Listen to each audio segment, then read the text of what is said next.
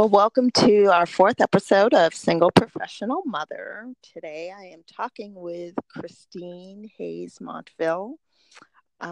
Christine, welcome to our show. Thank you for joining us. Thank you. And tell us a little bit about yourself. I mean, I've known you for years, you and Jenny. So just tell us a little bit about yourself. Okay, so I am just hit the ripe 50.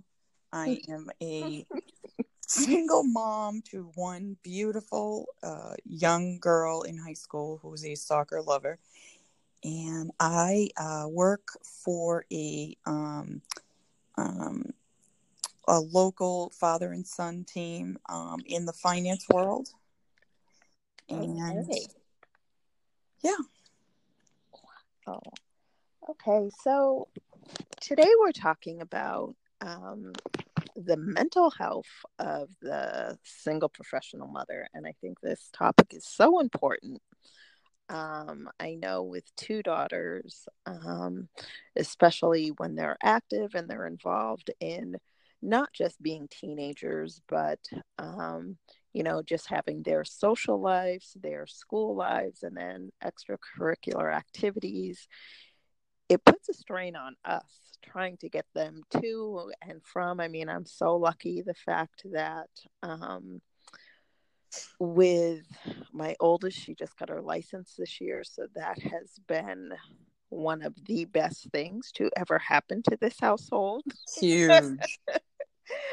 But tell us a little bit how you deal with kind of that stress that builds up, because I feel like sometimes we're constantly going, and to try to just sit and decompress, really, it ends up being difficult sometimes.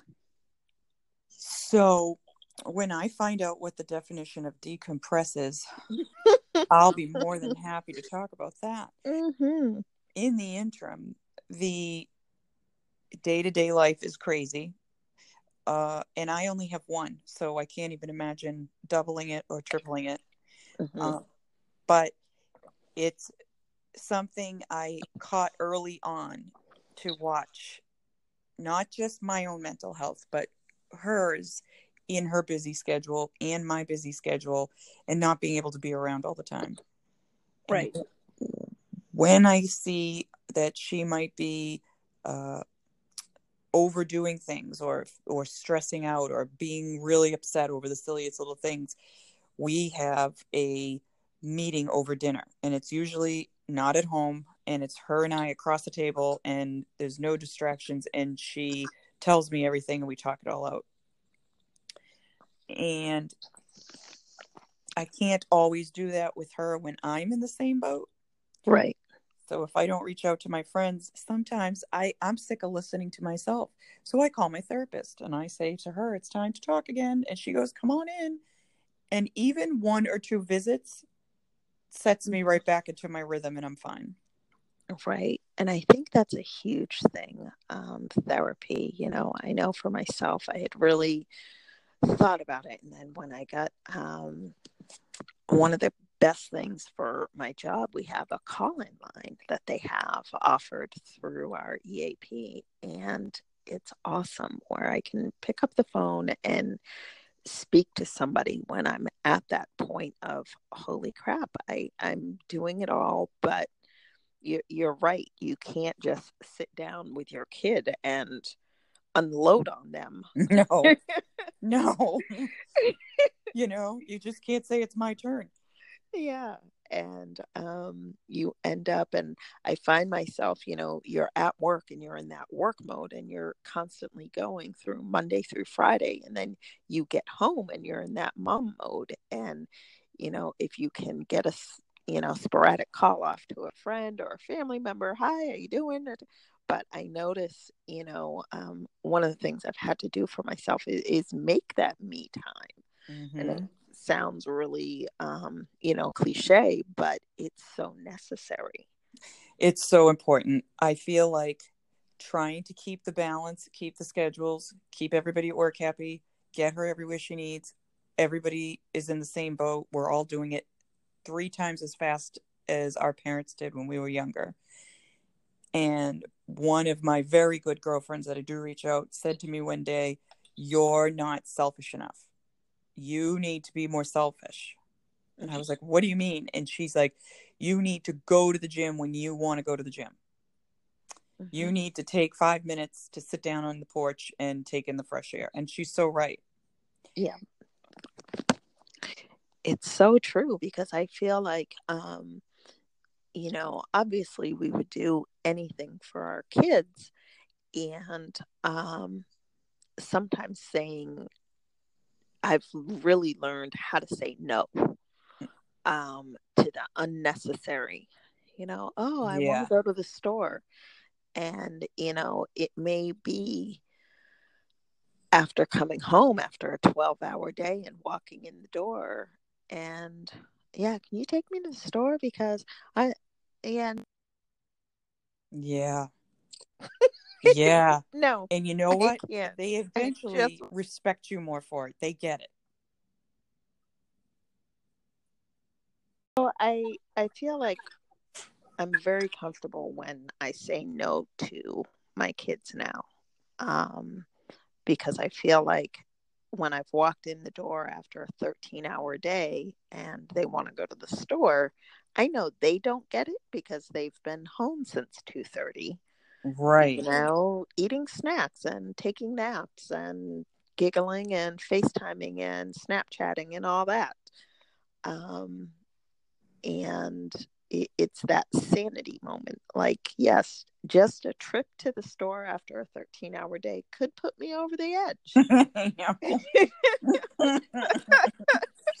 Oh, yeah, I know. So how do you have you gotten comfortable saying no? And do you know where your burnout level is? So I have no problem saying no. Mm-hmm. Um, and something I still work on is finding out what my burnout level is. I don't know when to say I can't do that. Mm-hmm. At work for Yeah. volunteer stuff, etc. But when I get home, if she wants to make a CVS run at 8:45, I have no problem saying hell to the no. I can't do it. Yep. Yeah. Um, Yeah, because I think it goes back to that they don't have that concept of, what we're walking home from. right, Um, and it's kind of like, and even that, like, you touched on something very important, knowing what their burnout level is. Um, right, because I'll see my daughter, she'll come home and she'll be like, "Oh, I just had a softball game," and then she'll come home and she'll have homework to do, and then it's, "Oh my gosh, I'm so tired," but I have to do that. You know what? You don't. And I think there is a little bit more pressure on them these days mm-hmm, than I can ever remember. It's just, I try to, like, okay, I was a mm-hmm. 17-year-old girl once, but I don't remember the level of, or maybe I was just a bad student. I don't know. No, I agree. I totally agree. The academic level of stress is beyond anything I saw when I was in high school. Yep. We didn't have DECA. We didn't have Right. honors course. We didn't have some of the expectations, the hours of homework. I don't ever remember having that, and I made it through high school fine. Right. Right. So and it's funny. Very recently, I dropped her off at the gym. She goes to a trainer. She's trying to, make herself stronger for soccer, and she just loves being at the gym. Mm-hmm. And I dropped her off one day. It was a busy week. It was a million things going on, and she looked disheveled, and she had bags under her eyes, and my heart stopped. And I went, "Yeah, guess what? Go in and tell him you'll be in here tomorrow. You're coming home with me." Yep. She wants to do well, and she wants to do. I'm an overachiever, and she is too. Mm-hmm. And Yep. when I see her fizzling or starting to burn out, I stop it. The whole world stops, because there's no need for a 15-year-old to be doing that. Exactly. Exactly. When, I sit there and I'm like, I will knock on the door sometimes and I'm like, you gotta go to bed.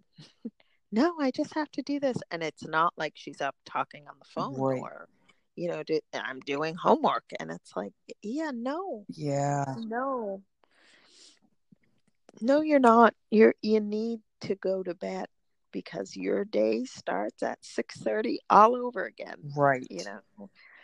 And and I think and I do try, and I see that in myself, that I noticed it was maybe maybe a month ago, and she was so sick. Oh. And she's just like, I don't feel good. But you know what? I have this test and I have to go. And, maybe I'll take the test and I'll see how I do and see how I feel after that. And, I was like, well, just stay home if you need to stay home. No, I really got to go. And I was like, wow, Right. okay. But then I do the same exact thing Right. where I have been sent home. Like, okay, all right, you've done it. Go home. Exactly. And I'm like, okay, so, she's replicating what I do. And then I'll look and I'll have 90 hours of sick time at work. And it's like, oh, yeah, well, but I'll get through the day and I'll do it. But I don't understand that they're watching me and they see that. Right. I know it. And then they think it's the right thing to do too. And it's so important that we watch that and acknowledge it and say, hey, you're a kid. You got to be a kid. Yeah. You got to take a couple of steps back here, not just for their own mental health, but for their physical health too. All of it takes a toll. It does. And when there's not that rest period and that turn off, especially, and I noticed with my youngest, I'll just be like, okay, no device. Yeah. Just put it down, no device. But then I'll notice it's like between work and just writing and all that, I'm always on something. Right. And I'm taking my online classes, so I'm always on the computer. They're always seeing me do something. Well, you're on it. And it's just like, I know, but I'm paying the bills. This is making money. Exactly.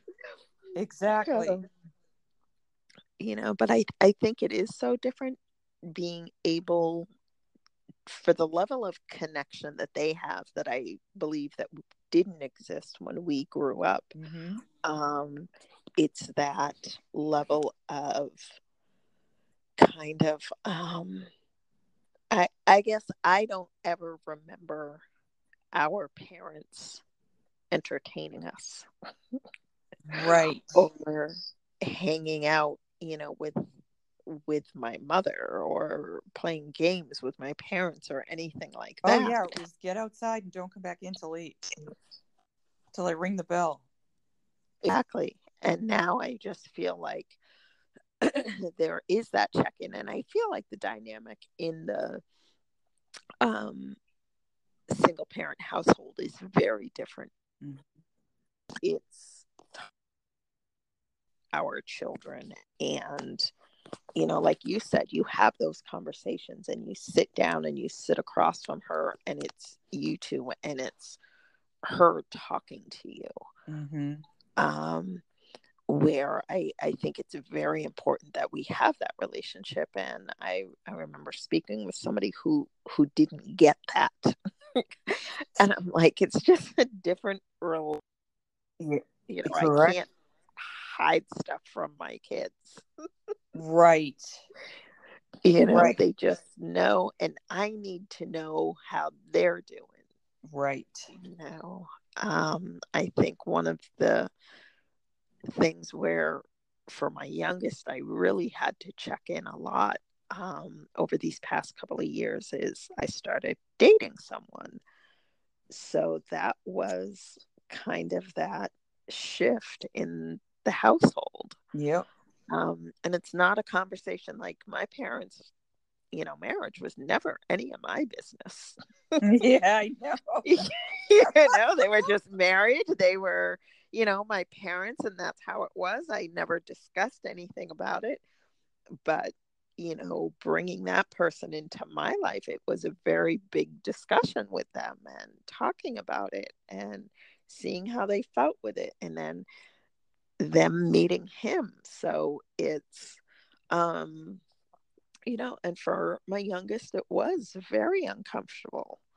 I would say for the first interactions, few interactions where we were kind of all, and it's like, should I hold his hand? Should I not?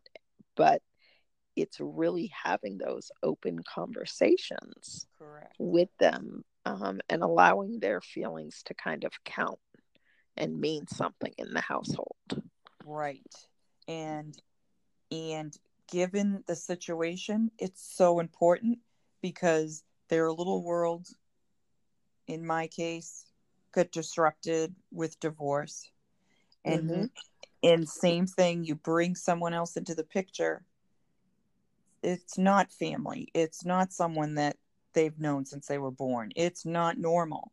And talking it out is very important. And I'll tell you, I was in the same boat, and we drove down this dirt, windy driveway.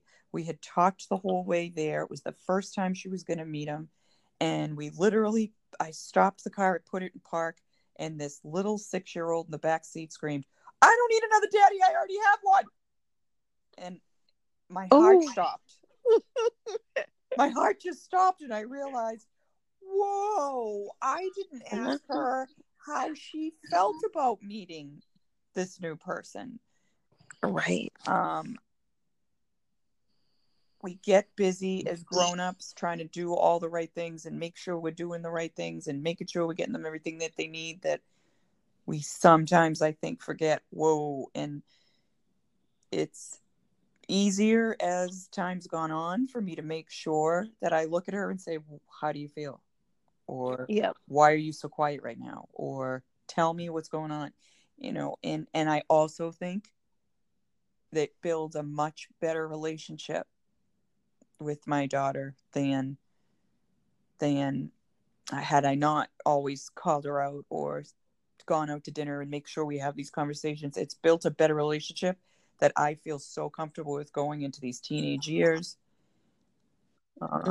And her coming to me sometimes when she's not understanding things, right, or hurt by one of her friends, or something happened and she's like, "Mom," and then I'm happy that happens. Is she going to do it all the time?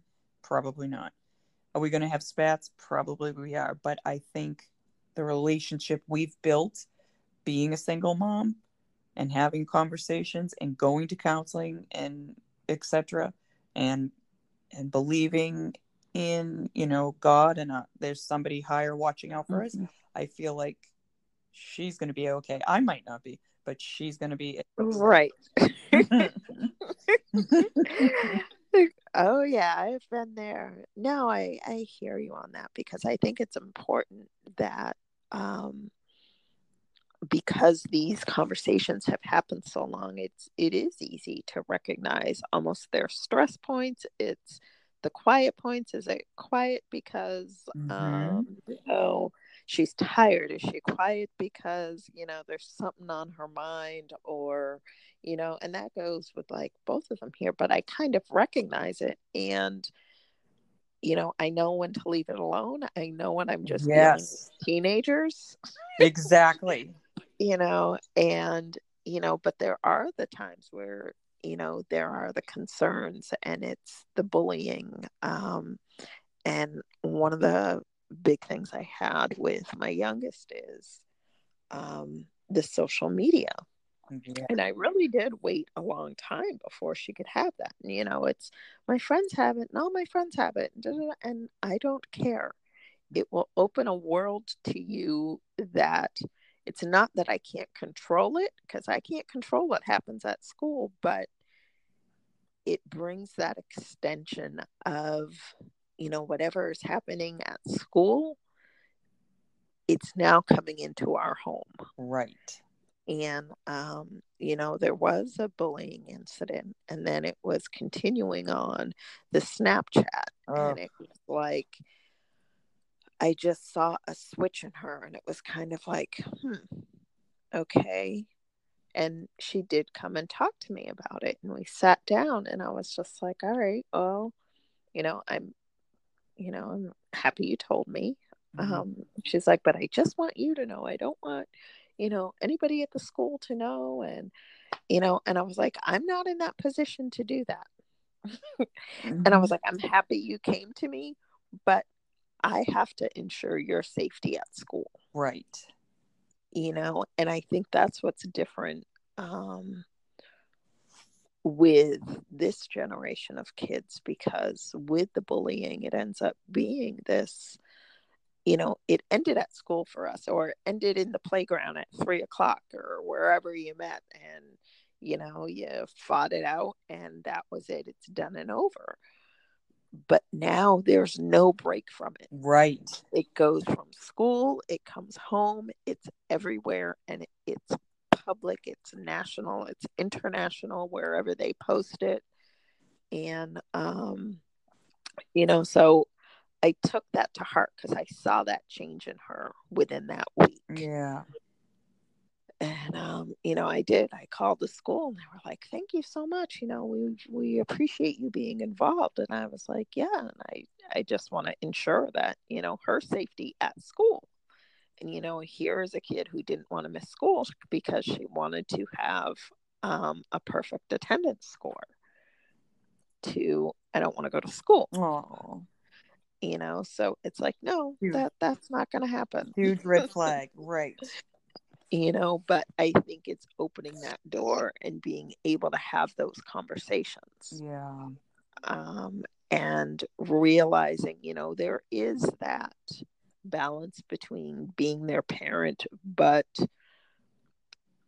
being not so much a friend, but a confidant. You know what? Right. You can come to me and talk to me about stuff. Right. And I always tell them, especially with my oldest, I don't care what you do outside the house. If you disobey me, if you are in trouble, you call me. Right. Right. Because I don't want her to be in those situations or have that kind of thought process where she can't. That she might be in trouble or blah, blah, blah. Right. Right. That's something I've always stressed with Jenny. Get home, get safe, and we'll talk about it the next day. We even have a code. So she would text me a certain code if she felt like she was in an uncomfortable situation somewhere. And then I would call and make up an excuse and say, I have to come get you right now. And fortunately, she has surrounded herself with some really good kids that have parties, and the parents are there, and we don't have to worry about it. But you never know. You never know when a parent might leave or something. And I love that her and I have that. And I know that she'll let me know if she's ever in a situation, and more so because she can't be in a situation or she would get kicked off the varsity team. And that would just kill her. Right. Right. So she has no desire for any kind of parties with alcohol or anything like that. So thank goodness. But exactly. So how do you feel when you're in that? What are your kind of calm times when you have that moment to yourself, when you can just, like I looked at today where my one daughter is off camping, my other one is at the prom, and it kind of hit me as I was taking pictures. I was like, so when are you coming home? She's like, well, it ends at 11. I was like, holy crap. I have the house to myself tonight. Wow, what do I do? I'm cleaning and doing laundry, which sucks because that's, a fun Saturday night for me. But right. when you find those times, is it a social thing? Is it a, you know what, once a week, I'm going to give myself this mental break to either, just read a book, sip a glass of wine, call a friend? What is that me time for you? My me time, especially now that the good weather is here, is it's usually in the morning. Mm-hmm. And it's usually me and a cup of coffee and the birds. I like to call myself Snow White in the AM in the backyard. And I just sit there and I don't bring my phone out there. I just sit there, and honest to God, the squirrels walk up to me. Now, that's probably not safe, and some of them could have rabies, but I just make a sudden move and they turn and go the other way. Honest to God, those moments out there in my backyard, looking at my garden, listening to the birds is so good for me. I Mm-hmm. feel like it sounds kooky, but um, I love it. I look forward to it. I look more forward to it now that the weather's nicer. Um, Mm-hmm. when it's, cold and yucky out like it has been for quite a while and over the winter, sometimes it's just sitting down and watching a cooking show. I just go on demand and watch a cooking show, and I'm in a better place. And music is also very, very, very, very therapeutic for me. So I could just turn the music on and start cleaning the kitchen, or change the tablecloth, or do something stupid and mindless. And that's moments of calming myself down. Right. Well, that's awesome. Well, we're wrapping up now, and I just want to say thank you so much for joining us, Christine. I really appreciate you coming on our show. I enjoyed it thoroughly. Thank you for having me. No problem. And as we leave, what is your one piece of advice for mental health for the single professional mother out there who is maybe just her first month into trying to deal with all of this? The divorce happened or the breakup happened, and she's finding herself in that either first night, that first week, or that first month of single motherhood. What advice do you have about mental health for that woman? Keep your family and close peeps close, and just call them until their ears bleed. And eventually everything does get better. Everything gets better, and you find your rhythm, and the world is great again. That is awesome. Well, thank you so much. And thank you all for listening and joining the Single Professional Mother podcast. Good night.